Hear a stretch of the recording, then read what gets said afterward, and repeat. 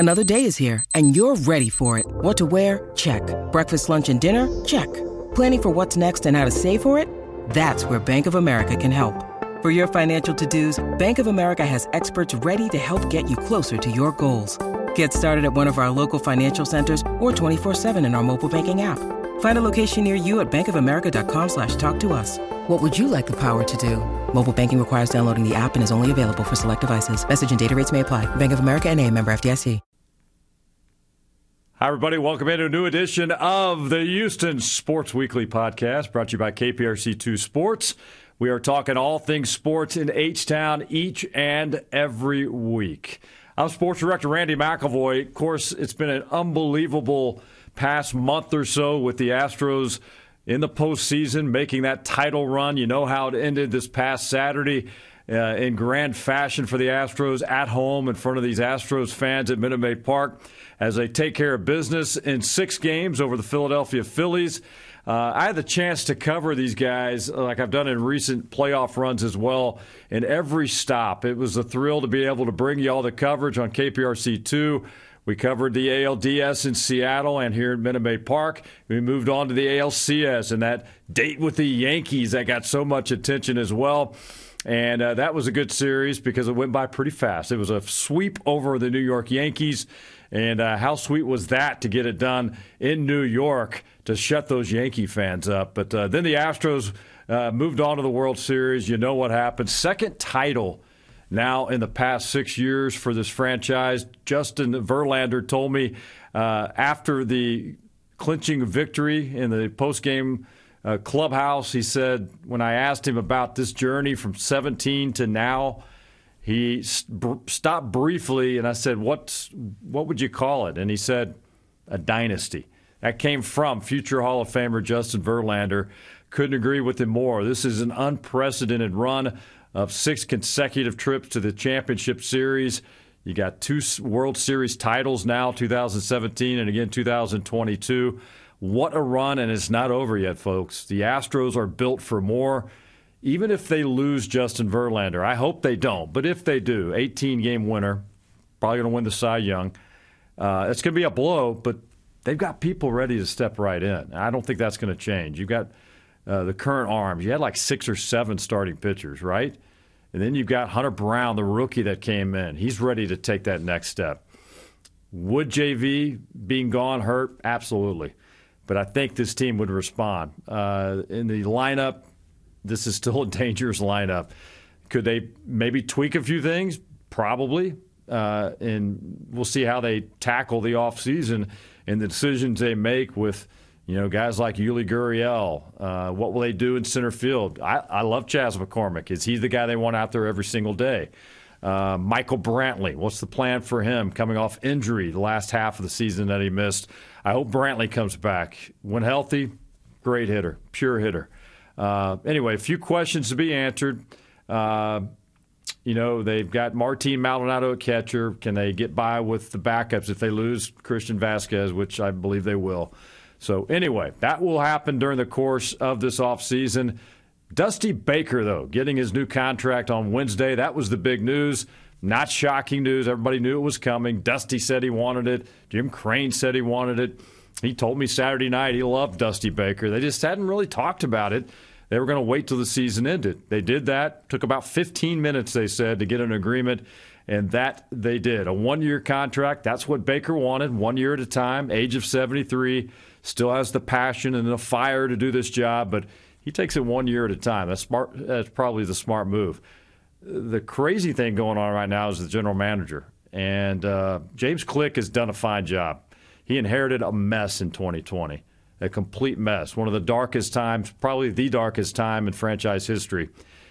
He had to make moves along the way. He built this elite bullpen.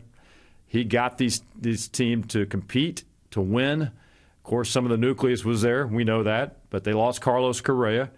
He's the one that sold Jim Crane on the fact that Jeremy Pena could be a star.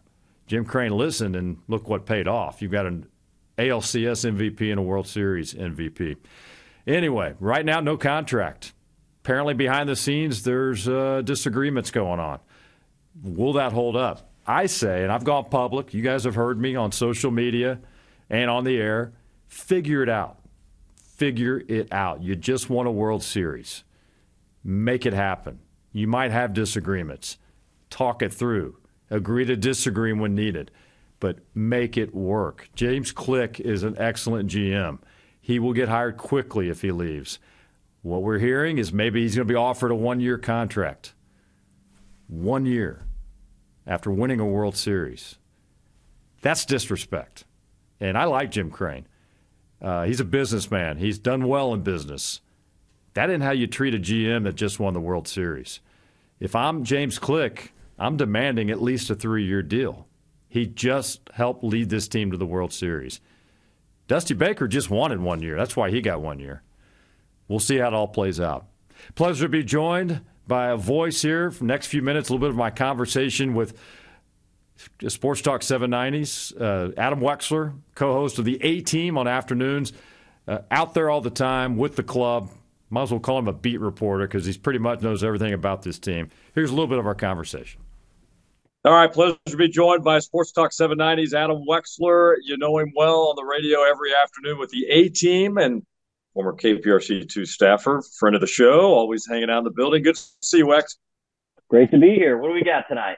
We're talking a little Astros. As this podcast drops a couple days ago, the Astros made it official with Dusty Baker. That's getting a lot of news now. I want to start with Baker, then I want to get your take on the general manager situation. Let's begin with Baker and this deal finally got announced. They said they talked about it in August. I don't know. I was wondering why this thing wasn't done prior to the World Series, but nonetheless, it got done. Just a 1 year thing because that's what Dusty wanted, 1 year. Yeah, it's kind of odd that's it's what they said. You know, very short negotiation because it's very easy to come to an agreement if that's what both sides are looking at, and that's why they were able to get it done. He obviously appeared to do a tremendous job in the postseason with how they manipulated their pitching staff. There's only so much he could do with the issues offensively, the designated hitter spot, what have you. But obviously, this team was very much behind Dusty. It was not a coincidence how much they talked about him, how much they celebrated him, and how many of these guys, when given the opportunity, kept saying how great it was to win for him. And you could see that in the celebrations they had throughout the postseason. Yeah, they had a few of those. 73 years old, Wex. He says he still loves the game, and he emphasized again on Wednesday at the news conference that, hey, I like winning. I like winning at a very high level. I love seeing that out of a guy that's a lifer in baseball, probably a future Hall of Famer at some point, I would think. And he just loves doing what he does, man. He'll use this offseason to recharge the batteries and get ready for what they expect to be another run next year. Yeah, I'm a little miffed at the idea that he was not a Hall of Famer before the World Series victory. I don't think obviously that's not on your resume, but I think his resume was more than full enough to be a part of that managerial group of those that he's contemporaries and even those before him. I felt like he was already in that group, but it definitely cements it there. He said he hadn't even given that a whole lot of thought because he's focused on the job at hand, which just ended, and now he's focused on the next job at hand, and that's trying to create a team that has them in the same position they've been in every single year that Dusty's been here. They've been to the ALCS 3 times. They've been in the World Series in back-to-back seasons. He definitely pulled a lot of the right strings. And, you know, in the grind of a baseball season, as much as the tactical decisions and the analytics go into it, there's a little bit of trying to make sure your players are fresh, healthy, mentally ready to play, and want to go out there and do what they do. A lot of that does fall on the players, but I think Dusty Baker deserves a little bit of credit for how he keeps the dugout, the clubhouse, the way that it is. All right, James Click, that situation, the oddest situation I've ever seen. There's something going on and has been going on. If it's a professional difference of opinion or personal, who knows? But you just come off a World Series and you got a GM that's in limbo. Very odd situation that's getting a lot of attention nationally. Yeah, I mean, the real literal part of this issue is he's in limbo, which I think you're accurate in saying that he is. He's operating in this role while in limbo at the GM meeting, trying to make this team better for next year when he doesn't even know if it's his team for next year. So that in and of itself is almost ridiculous. But this is what Jim Crane did. Nobody else is involved in making this odd situation occur other than Jim Crane. He could have negotiated at any point during the season. could have made it happen. I don't think James Click, based on what he said publicly, is the one holding this up, unless it's now literally over what he's being offered. And that's different than not engaging in negotiations over the course of the season, where he, like Dusty, has put this team in position to win at the highest level, exactly what Jim Crane hoped they'd be able to carry into the post-Luno, A.J. Hinch, post-scandal era. And they've done that tremendously well. But there's obviously a difference of opinion within how they put a team together. We know Jim Crane wants much more power and enforces that power over this team more than most owners do. I don't know if that was really a change in 2020 or some of that had already happened before Jeff Luhnow had moved on, but he likes to make these deals himself. He's not going to be on the phone at the trade deadline. He's not going to be scouring the scouts' notes and figuring out what they need to do, but he is going to take care of a Verlander contract, a Yordan Alvarez extension, negotiating with Carlos Correa and George Springer and whomever else, Kyle Tucker, on into the future. These are almost above the GM's pay grade, which doesn't seem to make a whole lot of sense and puts your GM in an odd situation, even if he has the job. Yeah, man, it looks like if he gets offered, it could be just a one-year deal. And maybe that's Crane's way of getting him to walk away. Who knows? Because James Click deserves a multi-year deal for the job he's done since he took over after the scandal with the sign stealing. And here they are, fresh off a World Series.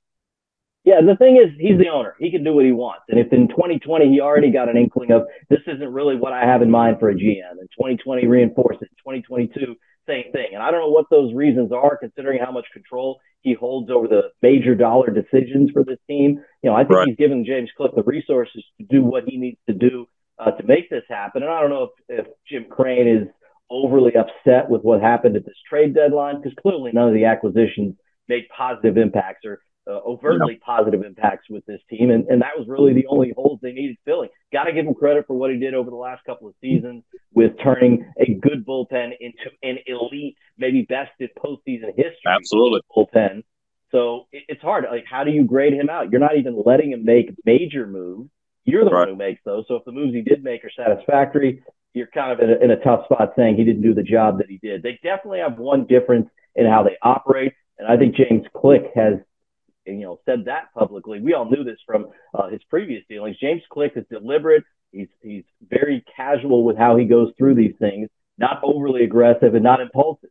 And I think Jim Crane is a little bit more, here's what I want to do. Let's go out and do this. Deal's done. Move on to the next one. And those don't seem to mesh too well. All right, Wex, appreciate the time as always. Enjoy the show. You got a lot of Astro fans out there with a lot of questions, I'm sure. The A-Team afternoons on Sports Talk 790. He is Adam Wexler. Wex, appreciate it. We will get you on soon. See you here in studio, I'm sure, soon as well. Thanks for hanging out. Anytime. All right, great chat. Once again, thank you to Adam Wexler, Sports Talk 790, co-host of the A-Team and a big friend of KPRC2. He is welcome anytime. We're going to talk more with him in the weeks ahead. Well, the Astros are going to be a hot topic over the next few months, folks. Believe it or not, spring training opens in the middle of February. Season opens March 30th against the Chicago White Sox. It'll be here before we know it. Thanks for checking out Houston Sports Weekly, our weekly podcast from KPRC2 Sports.